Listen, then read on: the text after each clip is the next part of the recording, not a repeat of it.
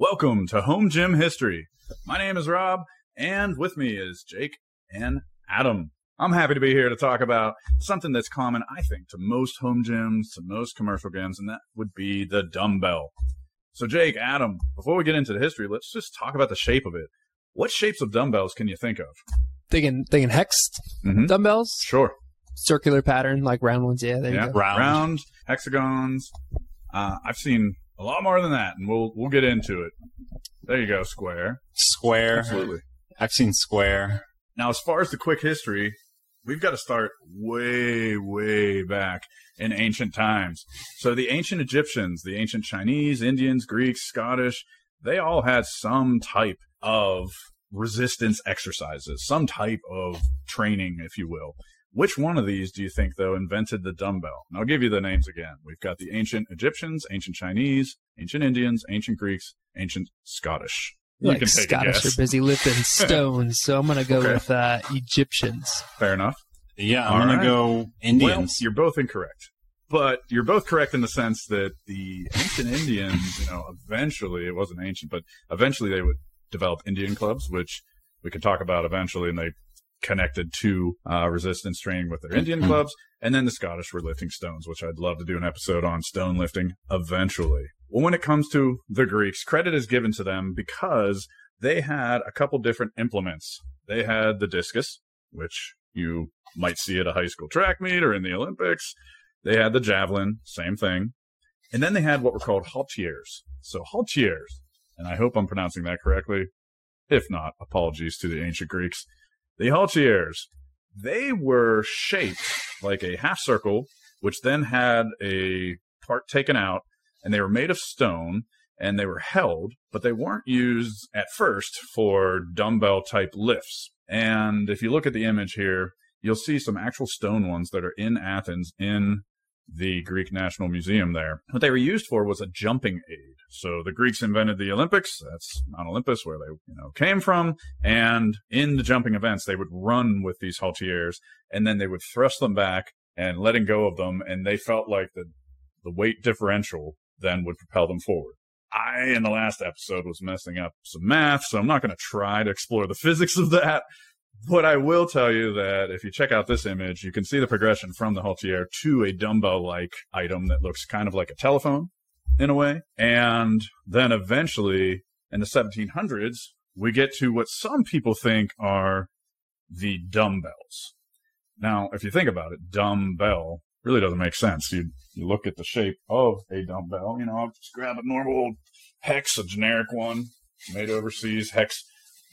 I don't know why you would think bell when you look at this, or dumbbell. Well, in the 1700s, some historians believe that there were church bells, if you will, and smaller ones with the clapper removed that then people would swing for exercise. And these bells, since they couldn't ring, were dumb, hence dumbbell. So that's where most historians think it came from. Some historians say otherwise. I mentioned one that I really respect, Dr. Jan Todd, in a previous episode, and I was reading that she had, in one of her writings that I'll drop in the sources, she had said that, everyone she asked, all the historians and lifters she asked, kind of gave this story, but that she couldn't find any actual source, any actual evidence that this was the case, these bells that wouldn't ring, the dumb bells. But there are some famous people that use them. So Ben Franklin, he mentions a dumbbell in a 1774 letter as a type of compendious exercise that he used to keep fit. You can imagine Ben Franklin bald with his long hair, his glasses, the whole, everything you know about good old Ben Franklin. But he had this handheld bell, that he would use to stay fit.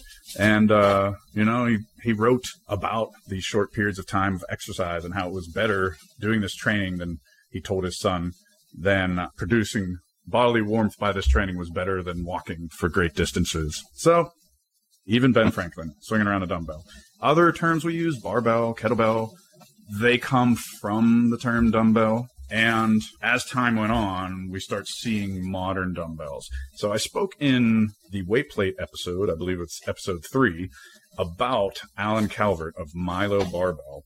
and about how, shot-loaded hollow globe barbells existed. Well, they also existed, shot-loaded globe-shaped, if you picture like an old-time strongman holding a globe dumbbell. But then they became solid globe dumbbells. So if you take a look, this is a York 50-pound, and York made globe dumbbells from 50 pounds up to 100, but there were other makers of globe dumbbells that made them smaller, and those globe dumbbells were around for quite a while. You had circus and strongman performers doing that classic lift overhead. Do you guys know of any famous ones that would lift a heavy dumbbell overhead that nowadays, World's Strongest Man competitors are the modern equivalent of? Yeah, I can picture it, but I don't know the names. How about you, Jake? Any old strongman you can think of? Well, clearly, guys, we need to do an old-time strongman type episode. So we'll put that in the notes here. I'll write it down. We need to explore old strongmen. But if I had to pick out one when it came to a dumbbell, I'd say Thomas Inch. So that was his name. Some people think it had to do with the dumbbell itself. That was just a man's name. Thomas Inch. He was Britain's strongest man. He claimed to be, at least, first official Britain's strongest man. And he had this dumbbell that he performed with that was 172 pounds. And he claimed that he was the only one in the world that could lift it. And not just lift it, but lift it overhead. So then the catch with it was, and if someone would come to try it, what they would find is that it was no ordinary dumbbell like the one I just held up. Not only was it a 172-pound dumbbell, but the handle was over 2 inches thick. It was like this, if you imagine a Coke can, about that round. So it was, I believe, 2 3/5 inches thick. I can get the exact down to the centimeter of it. But that was the catch. People would get up there and, oh my gosh, it's a lot harder to lift this thing when it's over 2 inches thick. So for decades, no one could lift this thing. And then eventually, several people have lifted it. One of the most notable ones, you can look up this video on YouTube, Mark Henry. So famous lifter, famous WWE guy. Also, mentioned the Todds. He was under Terry Todd's tutelage. Mark Henry lifted it overhead, the Thomas Inch. He lifted that sucker at a gathering. So it's a pretty cool video. I'll drop that in the Instagram follow-up posts that I do for this episode. So moving forward, we've got globe dumbbells. Why do you think the shape of the globe dumbbell was changed, gentlemen? I mean, it's pretty nice looking. I like my globe dumbbells. I'm trying to collect more of them. Why don't we see it sold as globe dumbbells nowadays? I'd imagine because it rolls away, and it probably, the amount of mass it takes to get heavier takes up too much space, so you could make it more compressed. There you go. Yeah, I mean, to the best of my knowledge and that I could find, you got it, Adam. So another point for you. We're going to have to start keeping points. So, yeah, they just roll around, It gets messy. So then, naturally, they develop, and by they, I mean weight manufacturers develop other shapes. So we've got adjustable dumbbells coming into the picture at the same time because, in addition to rolling around, you also have these fixed dumbbells in the same way home gym owners nowadays think to themselves, I don't know, this takes up a lot of room. I mean, I got these dumbbells from 5 through 100 pounds. That's like a whole side of my gym. I can have these all right here. Well, adjustable dumbbells came about in 1928. A patent came through for George Jowett, and he had these gold disc adjustables. These are not those. These are the York model of those that came later. These are York Aristocrats, but they're essentially a copy of Jowett's adjustable dumbbells. There's a pin on the end. There's these small discs, and the discs don't move around. It tightens really nicely, so then you could take the pin off, and you could remove the discs if you wanted. So at the same time, though, there's also a shift in the shape of the dumbbells. So the smaller York ones were called buns because they had kind of this mushroom shape to them. Here's a 3-pound bun. So they would switch over to the globes at 50. But even the smaller globes as well, these buns are circular and would roll around. So then York switched to the round head, which people may have seen. And the round heads had a flat bottom to prevent them from rolling as much. However, that's arguable because the shape still progressed. So then at the top of the show, you mentioned hex. The hex shape came about. What other shapes do we have now in addition to hex or just a round shape dumbbell? I found some of these You got squares. the squares. They're not going to roll on you. Got these spin locks. Oh, those are different. Yeah, I don't think I've seen those ones. They're quite larger, the spin locks, yeah. Pepin. Yeah. On the last episode, you mentioned Gungnir. So they also, in addition to, barbell cutting bar, they have dumbbells. So that's a little different. They have the built-in collar, So, but essentially, adjustables that load plates on them, came about. And this is a York and would have a locking collar. And several of them, York as well as other companies, would have a revolving sleeve, which was kind of fun in the middle. And it wasn't too far off what was taking place around the world. So when it came to the revolving sleeve, because, people are doing overhead movements with it, things of that nature. So what other modern dumbbells do we have, gentlemen? Or not even in your possession, but I just mean in the home gym community. Oh, there you go. So I have like a rounded circular one. Yeah, so you still have the round shape there, and that one's quite shiny. What do you got there, Adam? Some stainless steel. Stainless steel. So innovations in what we put on the dumbbells. Instead of hex, we have the rubber coating on the hex. We have stainless steel. I would say outside of just traditional hex, the most popular ones are probably the power block blocks. Ones. So, Jay, can you describe for the listeners if they don't know, what are power blocks? Like you described earlier, they're adjustable dumbbells. They have a square shape though, and you can relatively easily change the weights in and out pretty easily. They're larger, like quite a bit larger and bulkier than most traditional dumbbells. Yeah. That's kind of the con. But they take up but a yeah, lot less that's space. So that was the whole inspiration behind them. So their inventor Yes. was Carl Towley. So in the early 90s, 1993, he first produced them. And you can find this on PowerBlock's website. They have a nice write-up in terms of how they came about. So basically, he was a repairman for a health club in California, and he just got annoyed with like the mess of dumbbells he'd see all over the place. He's like, there's got to be a better way here. Now, way before the 90s, they were adjustable dumbbells, but not to the quality that you would see in a commercial gym. So he wanted to make dumbbells that were adjustable, that were of a higher quality that people would either desire in their home gyms, but also in commercial gyms. I don't know if I've ever seen power blocks in a commercial gym, but I've certainly seen plenty of people with them in their home gyms. So that's what inspired him to invent them and design a dumbbell that was adjustable and easily adjustable at that. And I've got to say, it does look a lot easier. I've never used them, but it looks easier than like in high school. I had the spin locks, and I feel like half my workout was just undoing them and putting the weights on and putting it back on, and it was crazy.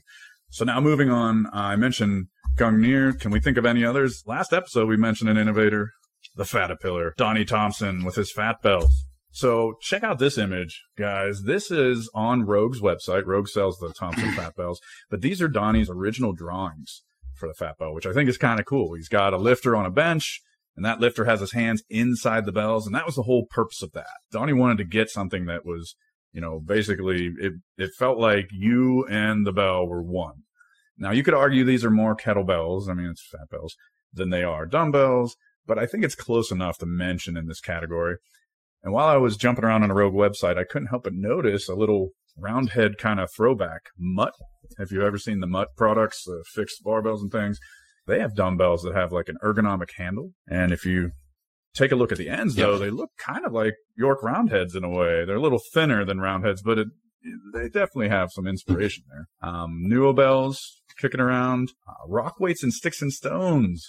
They really came to prominence with, the concrete weights and also concrete dumbbells during COVID shutdown. A lot more people doing the DIY kind of stuff. And then I see like one of my favorite follows, my man Kurt, the Kurt Locker. He has Havoc Triads. So I see him using those, and I've never used them personally. Have you guys ever tried the Havoc Triads? Or I believe, doesn't Kabuki also have like a 3-post dumbbell that they put out? I think so. I think that's that's in partnership with. I'll look into that and do a little follow-up, but I'd like to get my hands on them, and, I'm going to shoot a message over to Kurt Locker and see. He tends to, play it straight. He doesn't really use or promote things he doesn't like, so he seems to enjoy them. So if you want to see those Havoc Triads, you can go to their website, which I'll drop in the sources, and you can also just go over to Kurt Locker and check his out. Other than that, can you guys think of any other dumbbells made in modern times? It's always evolving. And the only other one that I can think of the only other one would be traditional loadable dumbbells where you also use a spring collar or just some sort of collar. So like the Olympic weights. Yes. These are just those, some cheap, like cap ones that I got with a used pickup, but I hung on to them for purposes. And they have their uses, but I'm always a little nervous going overhead with them. Like that clasp is going to come off, Yes. So I don't know if I'm going to go to those great lengths. I might not be lifting 172 pounds like Mark Henry did overhead, but I don't need 10-pound plates falling on my head. Well, gentlemen, here are a couple weird oddities before we sign off. At least I think they're kind of strange about dumbbells that you may not know, just to leave you with. So the 1904 Olympics, they had the men's all-around dumbbell contest. I'll drop a link. Please go check this thing out. It was pretty wild. It was like 10 events over 2 days using nothing but dumbbells, and it included like you make it up last category. Like you just come out and do whatever you want with the dumbbell and the judges could score you. So that was at the actual Olympics. So it's hard to imagine dumbbells being at the Olympics, but it was actually like the focus. And 1904, that was before the barbell was widely popularized. The other one I'll leave you with would be, and I'd be remiss without mentioning this, talking about dumbbells, the Sandow spring grip dumbbells. So when we do that podcast about classic strongman, I will definitely go and talk about Eugene Sandow. But for now, check out this image of the Sandow spring grip dumbbells. This comes from the Stark Center that the Todds helped to found. And these ones actually have bells on them. So the whole purpose was Sandow was basically the inventor of bodybuilding, most would say. And he put these out because you had to squeeze them and make both sides touch. So it wasn't really for the lifting purposes of it, but it was to keep your concentration on flexing your muscles. You had to squeeze these and make both sides touch. And then the bell versions are really rare, and they actually would ring when you squeeze them enough to let you know, like, hey, you're on track. You're focusing enough. So whether it's the Olympics with the dumbbells or Sandow spring grip dumbbells, I hope everyone out there finds some dumbbells they can use. No matter what they are, they have a history, and I hope you enjoyed their history. Thanks for tuning in. You can find me at Vintage Weights PGH, and you can find Jake and Adam on the Garage Gym Experiment podcast. Please subscribe to Garage Gym Radio on YouTube to keep on seeing these episodes, and please follow Home Gym History on Spotify and Apple. 5 stars, help you lift more. Stay healthy. Until next time.